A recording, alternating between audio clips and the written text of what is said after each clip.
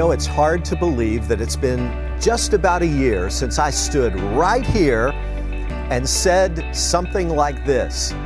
During the course of this campaign, we're going to give money that in many cases we don't even have to people that in many cases we haven't even met yet, for a God that we love very much. And over the last 12 months, that's exactly what's happened. We've seen God bring in more than $2 million for these campaign goals. And with that money, we've been able to expand the kingdom right here in the capital region, but also around the world through our ministry relationships. On October the 26th of last year, we broke ground on the Half Moon expansion. God answered our prayers, and the project has moved along safely and quickly ahead of schedule. We look forward to the year ahead and the day we'll actually be able to use this amazing 8,000 square feet addition for ministry. We were able to help fund important local projects like the beautiful new kitchen and dining room renovation at Joseph House in Troy. And today we're excited to be able to write our first check to World Vision to help aid in refugee relief in Lebanon. We caught up with our Saratoga pastor, Mike Adams, to talk about what this moment means to him personally. By far, one of the most impactful parts of my trip last year was getting a chance to visit one of the refugee camps right there in Lebanon. I sat in a shack with a woman from Syria. She wore a key around her neck to the front door of her home. She and her children fled Syria for Lebanon after she witnessed her husband murdered. She wears that key around her neck with the hope that she can return home one day. Stories like hers are played out hundreds of times over in the camps that I visited. Conditions that are unfathomable to us are their everyday reality. But World Vision intentionally and creatively shares the good news of Jesus by being the hands and feet of the gospel right there in Lebanon. Part of what I saw over there was a school that World Vision established for the youngest victims of this crisis. The school is there to give them a hope and a real chance in their life. There are also programs bringing clean water technology to these camps that desperately need it. The things that we take for granted are the things that they pray for. And finally, World Vision is directly helping local pastors who are there bringing the gospel to the people that are right there. It's an overwhelming feeling to know that our church is playing a part in this solution. Being able to contribute this way means real life change to the people most affected by this crisis. For the mother I met, it means her children will have clean drinking water and an education, and just maybe it gives her the hope of getting home safe and sound. It also means that there will be a local church ready to love them every step of the way. Thanks, Pastor Mike, for sharing that. This is just the beginning. Along with the humanitarian aid projects, we're trusting God to see not only the completion of the Half Moon expansion, but the beginnings of the Latham renovations over the course of this next year. Drawings for the KC Hallway in Latham are approved, and we're looking to begin construction this summer.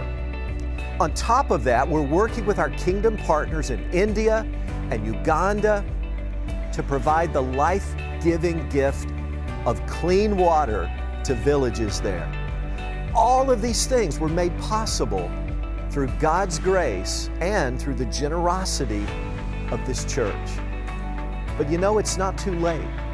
It's not too late to get on board with what God is doing with Grace Fellowship in this 2020 Vision campaign.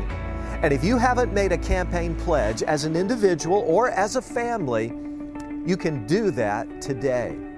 Simply visit the display in the lobby, fill out a pledge card, then drop it off at the information center or in the offering basket in the coming weeks. Wow, it's been an amazing 12 months, and we're looking forward to everything God will do in the next year of 2020 Vision.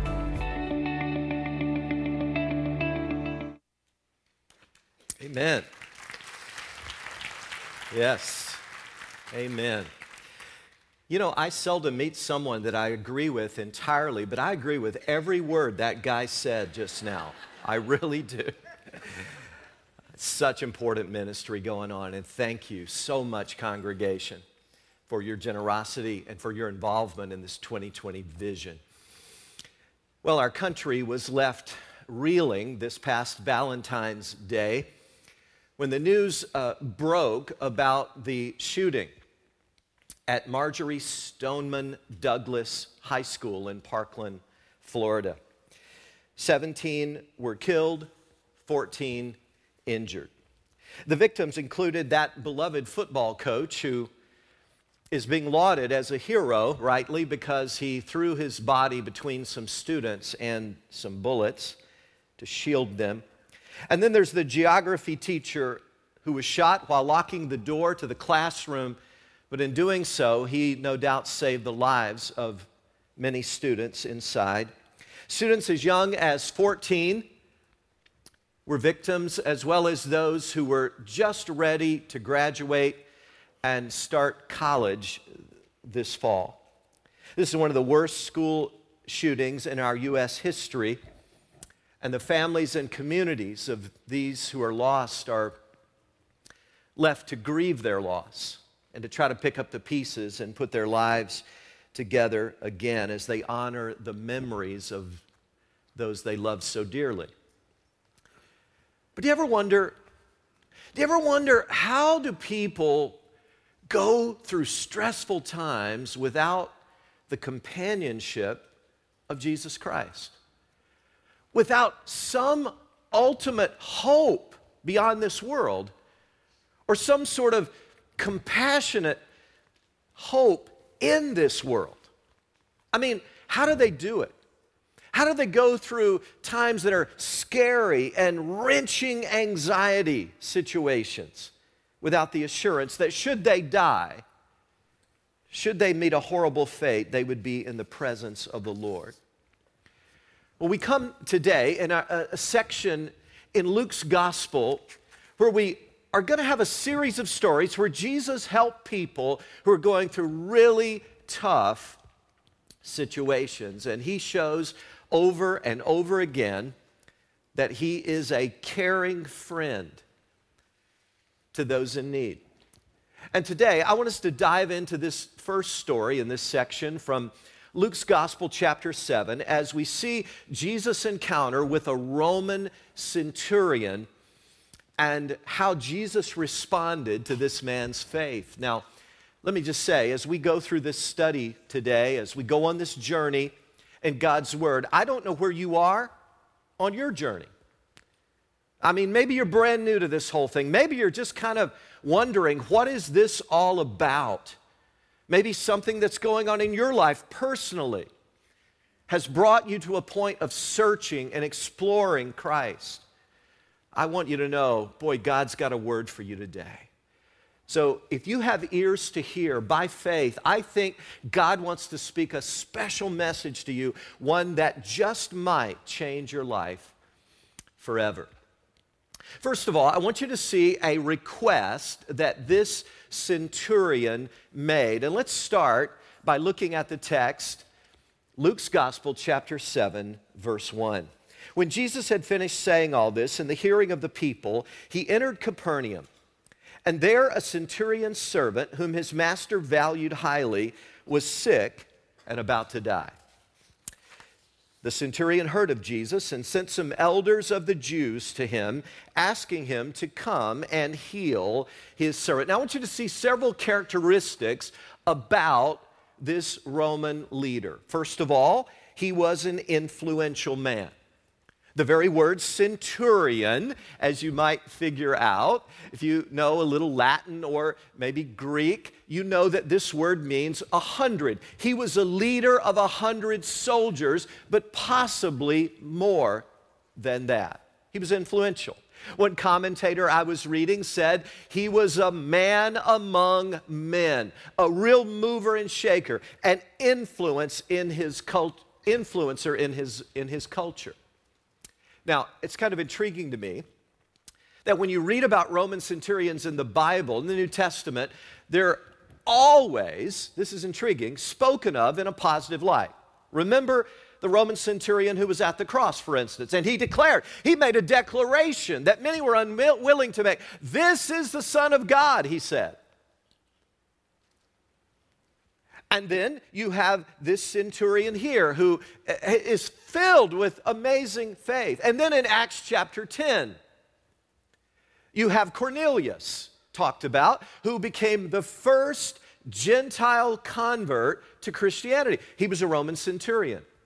And then, of course, we read in Acts that there were 2 Roman centurions who actually helped the Apostle Paul and helped save his life. Kind of interesting. People sometimes that you would never dream would be friends of God or faithful to God or wanting to help the cause actually stand up and do. And this guy was admired for his generosity to the Jewish people. Verse 4 reads, when they came to Jesus, they pleaded earnestly with him, this man deserves to have you do this. Now, boy, I'd love to stop there and have a good discussion with you, because I just want to make a footnote. That's what they said about him, okay? And the reason they gave is because he loves our nation and has built our synagogue. Wonderful things, by the way. But did he deserve for God to do anything for him? Listen. They said that about him, but this man, as we're later going to discover, knew the real scoop. He knew that he didn't deserve anything from God. He knew that he was unworthy, and I just point that out because that's an important distinction. None of us ever deserve God's grace. In fact, if you deserved it, it wouldn't be grace. Grace, by its very definition, if it's the real article, is unmerited, undeserved favor. But no doubt, this man was respected because he was a wonderful man of kindness, and that was rare in this world. Secondly, not only was he influential, but he was a compassionate man. He cared about someone that most people wouldn't have given the time of day. Now, I won't bore you with the details of what servanthood and slavery was like in this day, but suffice to say, people who were in this kind of servitude usually were considered like property, and yet this man loved this servant. And so when he was sick, that servant's pain was in the centurion's heart, and he went to great trouble to try to restore his health. Third, he was a humble man. Verse 6 reads, so Jesus went with them. He was not far from the house when the centurion sent friends to say to him, Lord, don't trouble yourself, for I do not deserve to have you come under my roof. Now, boy, that is so rare. I mean, remember, the Romans were top dog. They were in charge. The Jewish people were their subjects. And so for a Roman centurion, come on now, to say to a poor Jewish rabbi, I don't deserve to have you even come under my roof, I mean, I think that is uniquely humble. And by the way, I believe that humility in our culture is one of the most undervalued virtues of all. As no doubt you've heard, Billy Graham passed away this past Wednesday, February the 21st, at the age of 99. The man who shared the gospel with more people than anyone in history by far. Truly an amazing servant of God. His life and his organization changed the whole trajectory of my life. To be quite honest, Grace Fellowship is probably in God's providence here today because of the influence of Billy Graham. I met my wife while working for the Billy Graham team in the Syracuse area of New York, and humanly speaking, that's one of the major reasons that God designed for me to be here. All a part of his plan, but again, all a part of the ripple effect of Billy Graham's life. He passed away this past Wednesday. On Thursday, Debbie and I received an invitation to his private funeral in Charlotte at the Billy Graham Library, and we're planning to go to that this Friday. It'll be at 12 noon, and we'd appreciate your prayers. It's kind of cool that they're having it in a tent, a canvas cathedral. Rather than some fancy cathedral or mausoleum made of stone and wood and what have you, it's in a tent. Why is that? It's very symbolic.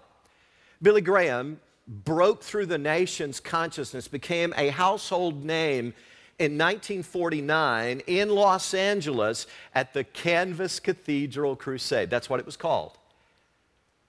And it was scheduled for 3 weeks in downtown LA, but it went on for 6 weeks because so many people were being saved. You know the name Louis Zamperini of the movie and the book Unbroken. Well, he was saved at that Canvas Cathedral Crusade in LA. And so many other movie stars and leaders were being saved by God that they just continued on for 6 weeks. So they're having it in a Canvas Cathedral as a symbol that this is all about God and what God has done. And if you've listened at all this week, you know at least a snippet of what God accomplished through this humble servant.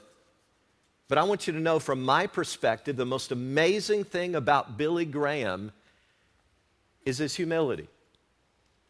It never went to his head. He honestly, even in his later years, was still amazed, truly amazed that God would use him. And that kind of humility is a rare thing, but very precious. And I want you to know today that if you're on a journey of exploration, real faith begins with humility. It begins with this humble admission, I am unworthy. I am a sinner. I've broken God's laws and I've fallen short of His standards. I'm not worthy of His grace. But pride gets in the way of that humble admission, doesn't it? And we want to think, well, I'm deserving. And if there's anything we can learn from this centurion, it's that he got that piece of it, didn't he? He realized that he was unworthy to receive anything from God. Jesus once put a little child on his lap and he said, unless you humble yourself and become like this little child, you'll never enter the kingdom of heaven. And that's where a saving faith really begins. Fourth, and finally, I want you to see that he was, and this seems to be the thing that perhaps impressed Jesus most of all, he was a believing man. Now, evidently, he'd heard some stories about this healer going around, this teacher, this rabbi who did miracles. But he'd probably never seen any of it himself, but he'd gotten word about Jesus doing these things, and by faith, he said, I believe he can heal my servant. And so he sent some people to go get Jesus. He believed that it could happen. Verse 7. That is why I did not even consider myself worthy to come to you, but say the word, and my servant will be healed. For I myself am a man under authority with soldiers under me. I tell this one, go, and he goes, and that one, come, and he comes. I say to my servant, do this, and he does it. He says, Jesus, I know something about exercising authority, but he recognized that Jesus had even more authority than he did. And he said, look, I don't want to bother. Don't even come to my house. Just speak. Just say the word, Lord. And I know that with your authority, it will be done. What a remarkable man of faith he was. But second today, I want you to see not only the centurion's request, but I want you to now look at Jesus' response to his request. Verse 9, when Jesus heard this, he was amazed at him. And turning to the crowd following him, he said, I tell you, I have not found such great faith even in Israel. Now, if you study the New Testament carefully, look in the Gospels, you will find only 2 places, just 2, where it says Jesus was amazed. One of them is right here. He's amazed at the great faith of the centurion. And you know where the second one is? It's recorded in Mark chapter 6, verse 6, where Jesus is in his hometown of Nazareth, and it says, and I quote, "He was amazed at their lack of faith." Question: how does Jesus feel about your level of faith right now? How does Jesus feel about that? When he looks at you and me right now, what kind of faith does he see? Is he amazed? Is he amazed at our great faith or perhaps our lack of it? But I want to emphasize again that a relationship with the Lord Jesus Christ begins right there. It begins with faith, with trust in him. The Bible says of this great person, Abraham, a great figure in Jewish history, it says, and the scripture was fulfilled that says, Abraham believed God, and it was credited to him as righteousness, and he was called God's friend. He believed God. He had faith in God. Now, Abraham wasn't a perfect man. He was far from it. He had all kinds of flaws. But the one marking characteristic of Abraham is he believed that God would do what he said he would do. So, again, I know I'm being personal, but let me ask you, when God says, look, when you believe and put your trust in me, you will be saved. Question, do you believe that? You see, Abraham believed that what God said was true. And he could put his trust in that. And that's where faith begins today. That's where a friendship with Christ begins. And I don't know what you're going through. Maybe you're going through immense anxiety and stress because of your job, or your family is unraveling, or your finances are in a mess, or your physical health is in turmoil. I don't know. But how do you get through stuff like that? Without a caring friend. Without some kind of ultimate hope. And so Jesus responded to this man's faith, in this case, with a healing. Verse 10 reads, "Then the men who had been sent returned to the house and found the servant well." Wow, that's a miracle. Jesus performed a miracle, and this is rather unusual. He didn't often do this. This miracle is from a distance. Usually Jesus dealt with people in very close encounters, even laying hands on people in many cases. I like Psalm 107. It says, he sent forth his word and healed them. He rescued them from the grave. And that's exactly what Jesus did here. Did you know God's a God of miracles? He can be a God of miracles in your life too. And I don't say that glibly. Now, I think we need to remind ourselves that there are many things today in our world that we take for granted that 100 years ago would have been considered mystifying or miraculous. We drive up to our house and we punch a little button in our car and a door goes up on our garage. We just take that for granted. 100 years ago, that would have been considered miraculous. We take a little plastic card, put it in a machine, punch a few buttons, and $20 bills start rolling out. We go, well, that's just something we do.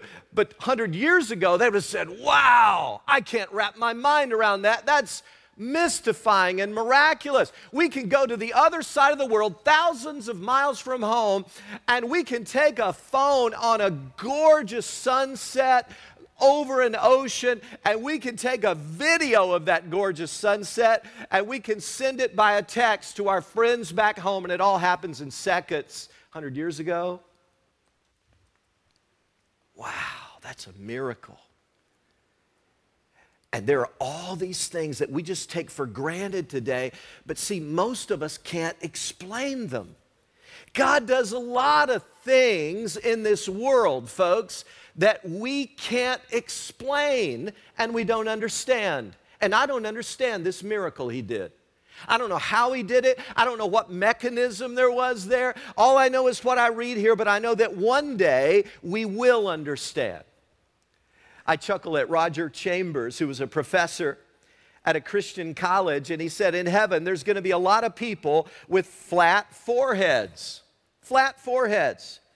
That are going to be walking around in heaven going, oh, now I understand. Now I understand. And I can't explain how Jesus could speak a word and heal this servant immediately. But I believe it. And I can explain to you how he may break into your life and change the trajectory of your life. But I know how he's done it for me. And I can only get excited about what God just may want to do for you today. If you have this thing called faith, this trust that you're willing to place in Him. Well, as we move down home stretch today, I want to share 4 what I believe to be important lessons about faith. Now again, I don't know where you are. Some of you have been following Christ, I think, for a long time. I think there's something here for you in these lessons. But for those of you who are brand new, I'll bet you will get something too. So let's look at them before we go. First of all, faith is believing what you cannot see and cannot prove. I like the way the book of Hebrews puts it. Faith is being sure of what we hope for and certain of what we do not see. Apparently, the centurion had never seen Jesus heal, and certainly not from a distance, but he believed it could be done, and faith was exercised. Now, when you think about it, we Christians ask people to believe a lot of pretty remarkable things. Would you agree? Think about it with me for a moment. We actually believe that there's an almighty God who's not only omnipotent and omniscient, but that he actually knows us personally, and he's personal. That's an amazing belief. Can't explain that to anyone, but we ask people to believe that, even though we've not seen this God with our physical eyes.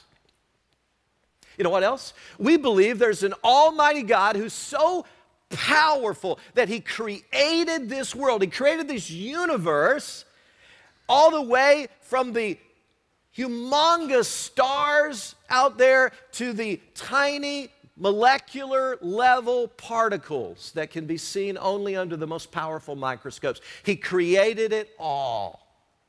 And although I've never seen this God with my eyes, I believe it. And I ask people to believe that. Isn't that remarkable? That we would ask people to actually believe that. You know what else we believe? And we ask people to believe that although we have fallen short of that God's standards for us, and in our sin, we are broken people, we believe. And we ask people to believe that this God so loved us that he came on a rescue mission, entered this world in human flesh, and died on a cross, and this atoning death for our sins so we could be forgiven. Can you believe that? We ask people to believe this stuff. We really do. And we believe that this God, this Christ, after 3 days actually rose from the grave.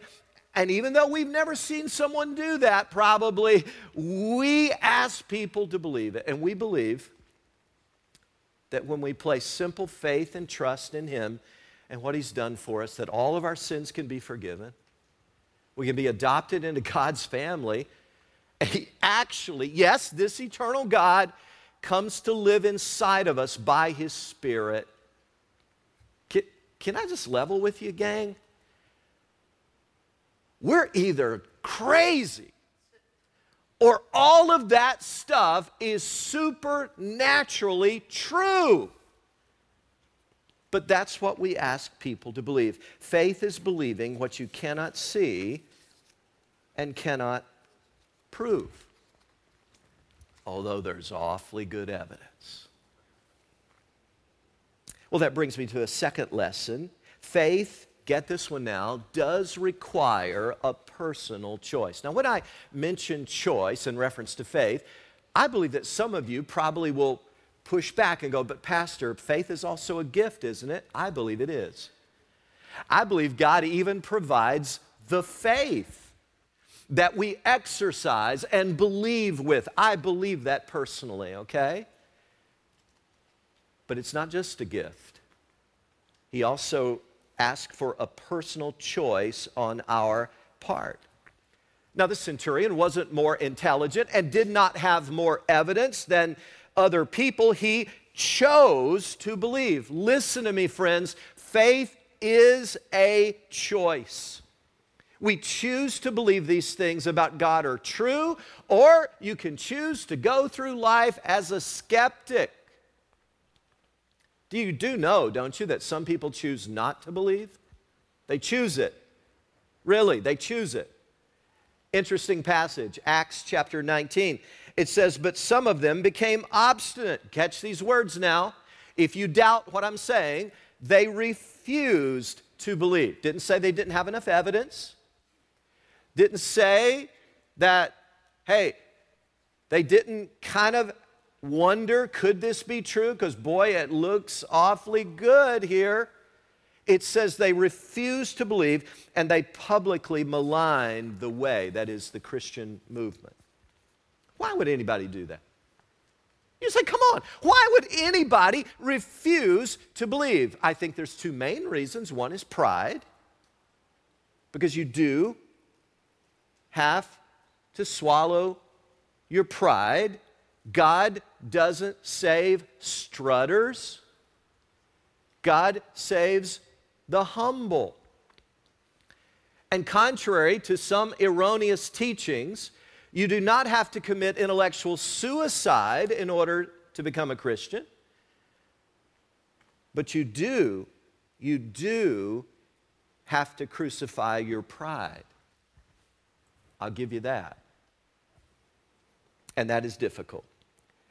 But I think the main reason people choose not to believe is moral. I think it's moral rebellion. Here's the deal. If I believe this, I got to live this. If I believe this, wow, I would have to make some changes in my life. And I kind of like some of the things right now in my life that I'm afraid might have to change if I declared belief in God. Psalm 10 says, in his pride, the wicked does not seek him. In all his thoughts, there is no room for God. Some people choose not to believe. And no one put it better than Jesus when he said in John chapter 3, this is the verdict, light has come into the world. But men loved darkness instead of light because their deeds were evil. So most unbelief is not a matter of a lack of evidence, it's a matter of the will. And people say in their obstinacy, I will not believe. Happens all the time. Third lesson is that faith is measured by degrees and it is increased by action. Now, I would ask you to really perk up right here. If you're somewhere on that journey with Christ and you do have some faith in Christ, I want you to listen closely to what I'm about to say. Jesus applauded this man. He said, I've not seen such great faith, no, not even in Israel. And on another occasion, he rebuked his disciples for their lack of faith. You know what I think about you?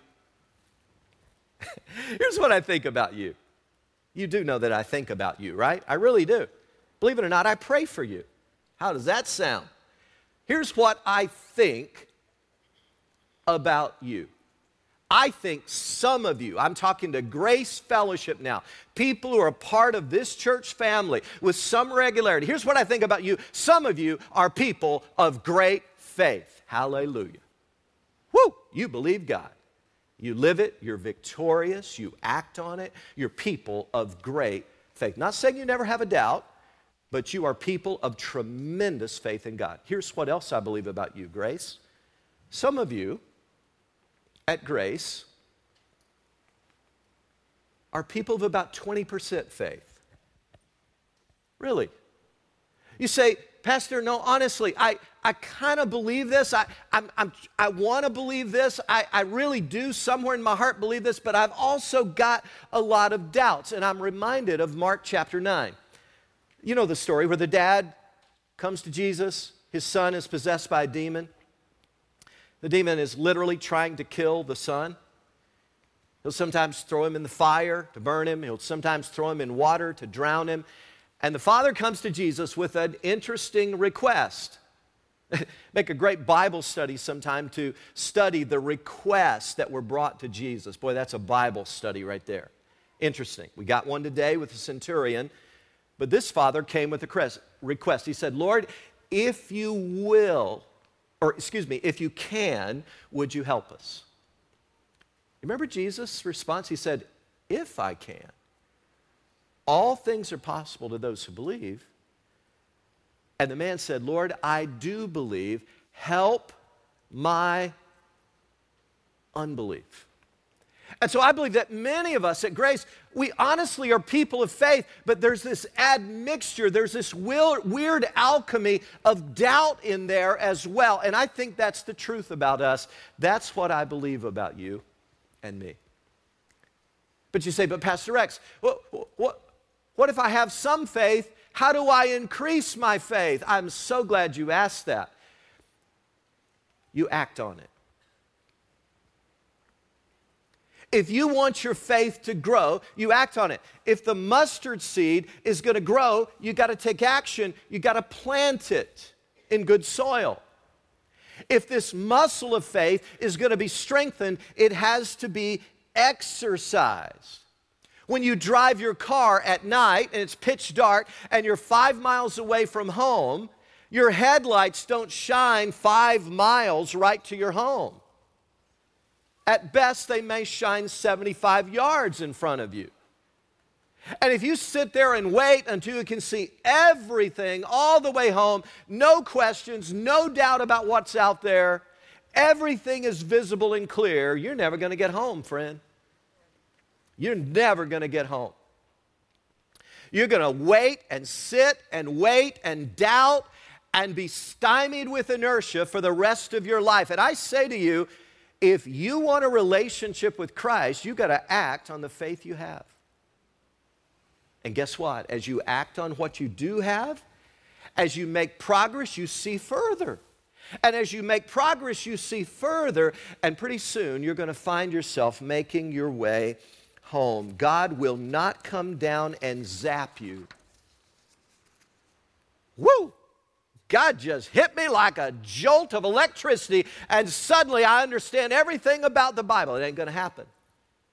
It's not going to happen. You got to act on the faith you have, and when you do that, it eats doubt for breakfast.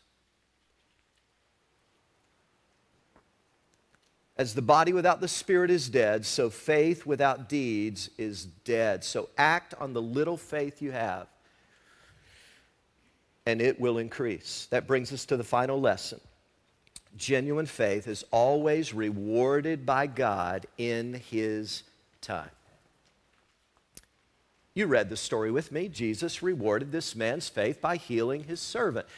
And faith, genuine faith, is always rewarded by God in His time. Philip Mulholland was a young man who desperately wanted to sing and bring glory to God, and he prayed and prayed for a gift. And even though he couldn't read music, and even though he had never really sung before, true story, he was able to sing almost miraculously with an anointed voice that has blessed many, many, many people. God honored and rewarded his prayers of faith. I heard about a little boy who whistled real loudly during the middle of the preacher's prayer one Sunday, and his mother was horrified. He just let out this loud whistle right in the middle of the pastor's prayer. And afterwards she said, "Gary, what were you thinking? What motivated you to do that?" He said, "Mom, I've been praying that God would teach me how to whistle, and He just then did." Now listen, faith doesn't mean that when you ask for something, you're going to get an immediate whistle or an immediate ability to sing, or that you're going to always get an immediate healing, or an immediate answer to your financial problems or immediate marital bliss. But it does mean that when you sow seeds in faith, one day you're going to reap a positive harvest from God. I will promise you that by God's word. There's a Christian woman in our church that I really respect. It's amazing to me. She stayed in a really bad marriage for 30 years. And if her husband was a believer, he was the most negative, crotchety believer I've ever met in my life. I mean, just very unpleasant to be around. Stayed with it for 30 years, praying, interceding, by faith, asking God to intervene. And many of us believed it would never happen. And yet, today, he has repented of his crotchety ways. He has become a new man, a vibrant, joyful Christian. They're both actively involved in our church. He's radically turned around, and faith keeps on believing what is not yet seen, believing that God will reward those who earnestly seek him. I know a couple in our church whose marriage ended in divorce. And then both the husband and the wife came to faith in Christ. And they started talking and said, we know the Lord now. We really shouldn't be divorced. We ought to get married again. And they sought counsel about that. And even though they had a lot of emotional baggage and a lot of issues to work through, and it wasn't going to be easy, and they knew that, they decided to put their marriage back together. They wanted their story to be a redemption story. And today, it is. They're enjoying the fellowship of God's people. They're enjoying victory in their lives. They're growing as Christians, all because they chose to walk by faith. I know a Christian man in our congregation who lost his job. But he said, I'm going to continue to tithe even from my unemployment check, because I believe that God is going to honor this and he's going to turn the situation around. The guy turned down 2 or 3 jobs that would have put him in a morally compromised position if he had taken them. And then he was offered a job making far more than his original job or any of the jobs he turned down. And it's also a job that's more in line with his giftedness. God rewarded his faith. God always rewards genuine faith in his time. So let me ask you, where is your faith being tested these days? And are you turning to Jesus as a caring friend? I grew up singing a hymn that was one of my favorites. And it was all about what a friend we have in Jesus. Many people love that old hymn, but they don't know the story behind it. It was 1857. Joseph Scrivens was engaged to be married, but his fiancée drowned on the very evening before they were scheduled to be married the next day. He was so grief-stricken and broken, he left Ireland, his home, and moved to Canada. But his mother back home was ill, and he wrote her a caring, encouraging letter in which he included a little poem that God had helped him write. A poem that later became a favorite hymn of many of us. And I think particularly powerful is the second stanza. Here's what it says. Have we trials and temptations? Is there trouble anywhere? We should never be discouraged. Take it to the Lord in prayer. Can we find a friend so faithful who will all our sorrow share? Jesus knows our every weakness. Take it to the Lord in prayer. Father, thank you that in Jesus we have a caring friend who knows our every weakness. We want to be people like this centurion of great faith, faith that would actually amaze you. And we want to exercise that faith actively as we walk with you and live for you. Lord, we need your grace to do that. So would you help us today and tomorrow and next week to be people of faith who take everything to the Lord in prayer in Jesus' name. Amen. Amen.